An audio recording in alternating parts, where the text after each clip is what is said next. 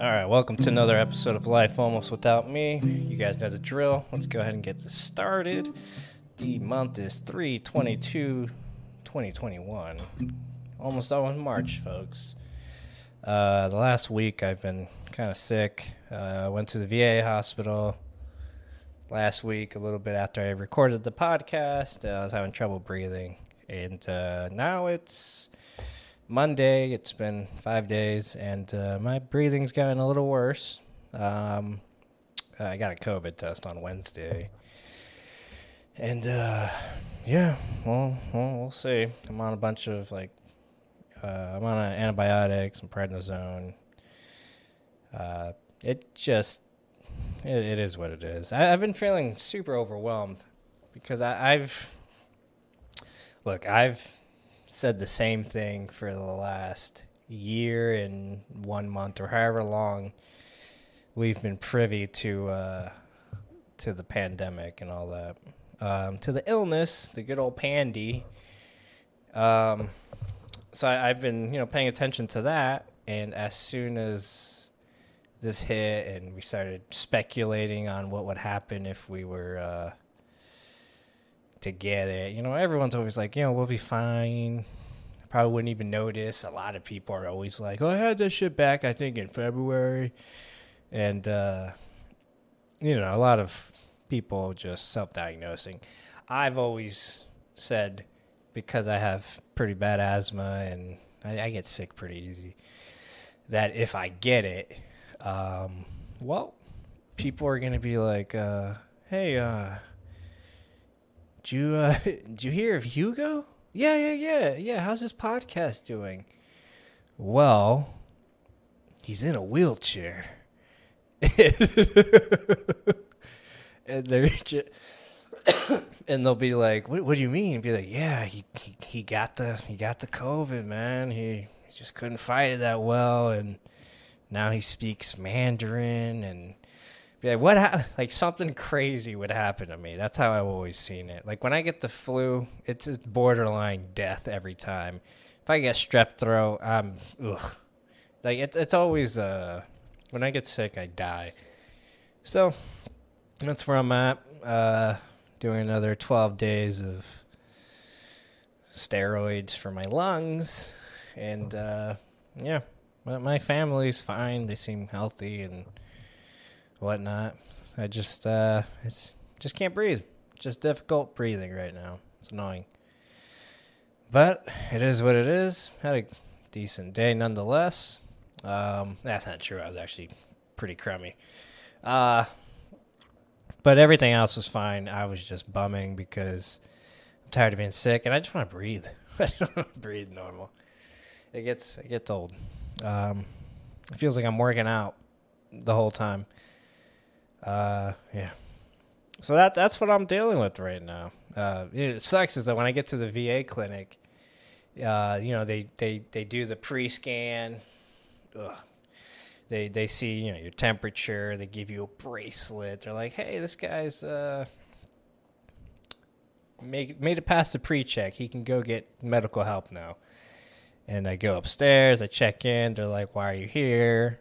I gotta see. All right, when people check in to all right, so when I was a kid, and when you're feeling sick, you want to tell your mom or your parent or whatever the case, your guardian, and with the hopes that, hey, if I'm not feeling good enough, we'll go to the doctors and I won't have to go to school. Or I'll just stay home and I can just have a day to rest and relax and feel better by tomorrow. So naturally, even if I just felt a little sick, I would embellish because I want people to know, I want my mom to know, hey, I can't go to school today.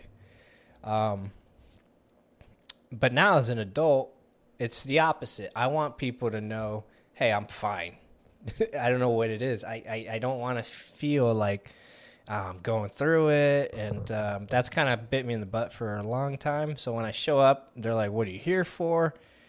And so do normal people embellish more or do they play it down? Because I always play it down. I was like, hey, I was here like a week ago, having labored breathing. It's kind of gotten worse, but it's no big deal. Like if you got time for me, you got time for me. And they're like, "Oh my God, like how hard is it to breathe?" And I was like, "Oh, my oxygen saturation levels are like 90." And they're like, "Oh, okay, it's kind of an issue." And thankfully, usually as a walk-in, it takes hours, but they got me in pretty quick. It was like 10 minutes. Met my primary care physician. She was fine.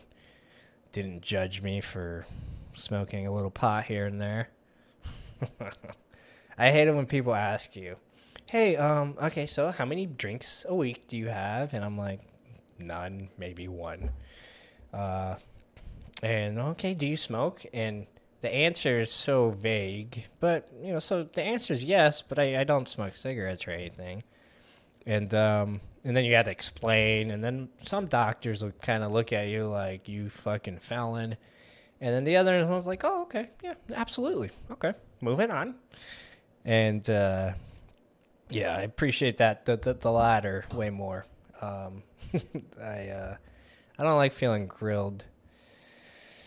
Oh my God, it is hard to breathe. Yeah. So I sit down. They ask, "Hey, would you mind having a shot?" And I'm like, "Yeah, have at it. Whatever helps." They stick you with the needle, and 10 seconds later, I was like, "Oh shit, that really hurt." Not the needle, but the actual solution. Maybe it was too much fluid or something. I don't know. It just hurt. I remember I was driving home like this, trying to get the feeling back in my arm to stop hurting. Meanwhile, from the outside perspective, it kind of looks like I'm masturbating in traffic. So that's kind of weird. Yeah. So, yeah, I hope I don't have the fucking illness, but I'm clearly struggling right now. But, yeah, I got a COVID test in 2 days. I'll figure out what it is. And, yeah, I just stay at home anyways. I'm not like going out in public and giving it to anybody. So there's that. But yeah, everyone else seems fine. So yeah, I'm sick. Woohoo. Stocks are doing great, except for they're not. Everyone else. So the market had a really green day, and this guy did not. This is what happens when you try and time the market. Nah, it's not what I did. Actually, it is kind of what I did. I bought the dip. But it is a good move, and I would do it, 99 out of 100 times all the other times. So it is what it is. The stim checks are in. Everyone's out buying stuff. Guys, save your money. Like, come on. Anytime someone gives you free money, you should definitely look into investing and bettering your situation. There's nothing like making your money work for you. Buying that pedicure times 20 isn't going to give you anything back other than a nice soft foot, which is good. I like to rub a nice soft foot. I always tell my wife, "Hey, go get a pedicure if I'm going to rub your feet." She usually does. But anyways, we have Massage Mondays. I don't know if you guys have ever heard of that. Let's go ahead and chit-chat about how to pay it forward when you're married. So when you start fucking marrying, I don't mean to curse, but it is what it is. Oh yeah, my son walked up to me yesterday and goes, "Hey Dad, do you know what a noun is?" And I'm very, let's just say English class was one of my worst subjects. And if you ask me like a noun, verb, etc., adjective, I'm not sure what they are, at least with 100% certainty. So my confidence level is always small. So when he asked me, "Hey, what's a noun?" I just looked at him and he goes, "It's a person, place, or thing, right?" And I was like, "Fuck yeah, it is." And he walked away and I'm like, "Good for you, buddy. Look at you getting smart." And he's 5. The dude is 5. And I'm already thinking, this dude is surpassing me. This little gremlin of mine is surpassing me in intellect. So, yeah, immediately I was like, I got to start reading. I got to keep up, because I don't want him to ever come home and the teacher teach him something and I have to go, "What?" But you got to talk to your mother on that one. Yeah. Fuck, what was I talking about? Yeah, so when you meet someone, at first, you know when you try All right. When you first meet the girl of your dreams, the man, whatever, fucking intergender lizard person that you meet, and you're like, wow, I'm crazy about this person. What do I do? And the truth is, you kind of lie a little bit. you do stuff like, let's do a mud mask. Yeah, I'd love to put that on. Absolutely. Why wouldn't we go to church together? And you start doing a lot of little things together that you probably won't normally do. And the reason you're doing it is actually because you're probably in love. Love makes you do some crazy, dumb stuff. Beautiful. But sometimes you don't want to do certain activities. Like constantly go over and see the family. Sometimes you're like, look, I'm going to give you the holidays, the big events, the anniversary. But I'm not going over there just because we're celebrating someone's 47th birthday. Like, come on. Like, come on. Like, these people throw bigger birthday parties for themselves than what my 5-year-old gets.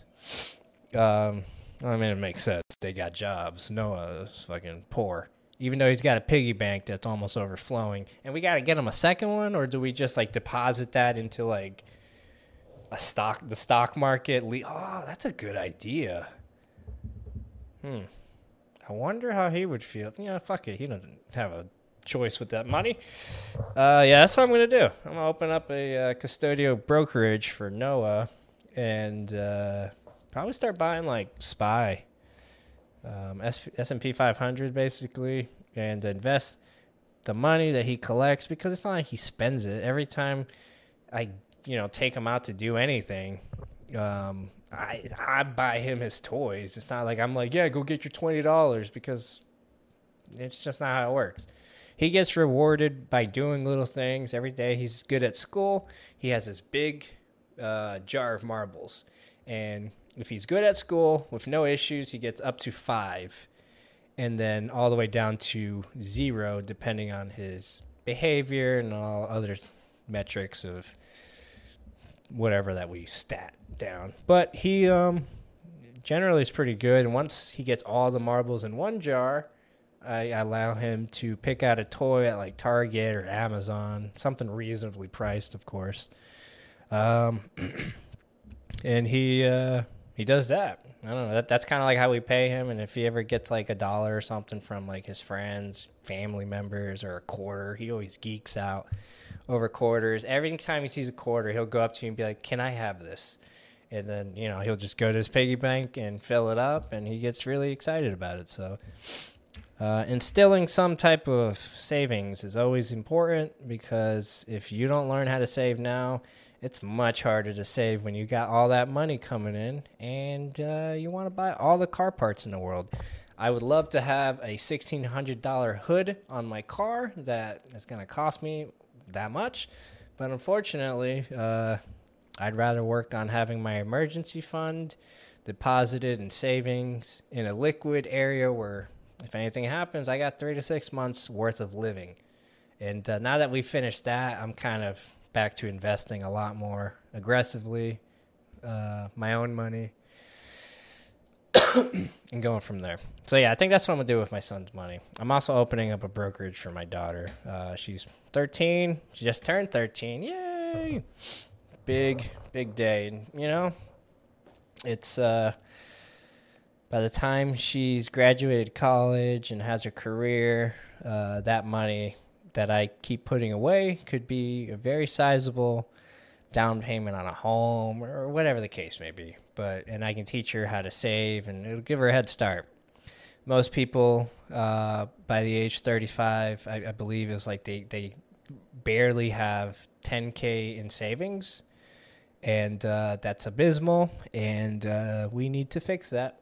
And like I always look back and I'm like, man, I wish my mom or even my dad would have just opened up a savings account, anything, like just put it away slowly. And not to say that I would have been mature enough to deal with that kind of money when I was in my 20s, but now, like, if you were like, here's fucking $30K and compounded interest over the last 20 years of your life, Hugo. Here, son.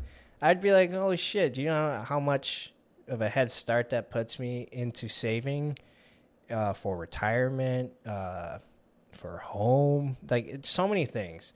And I wish they would have done it for me. So that's exactly why I'm doing it now for them, so that they have a little head start.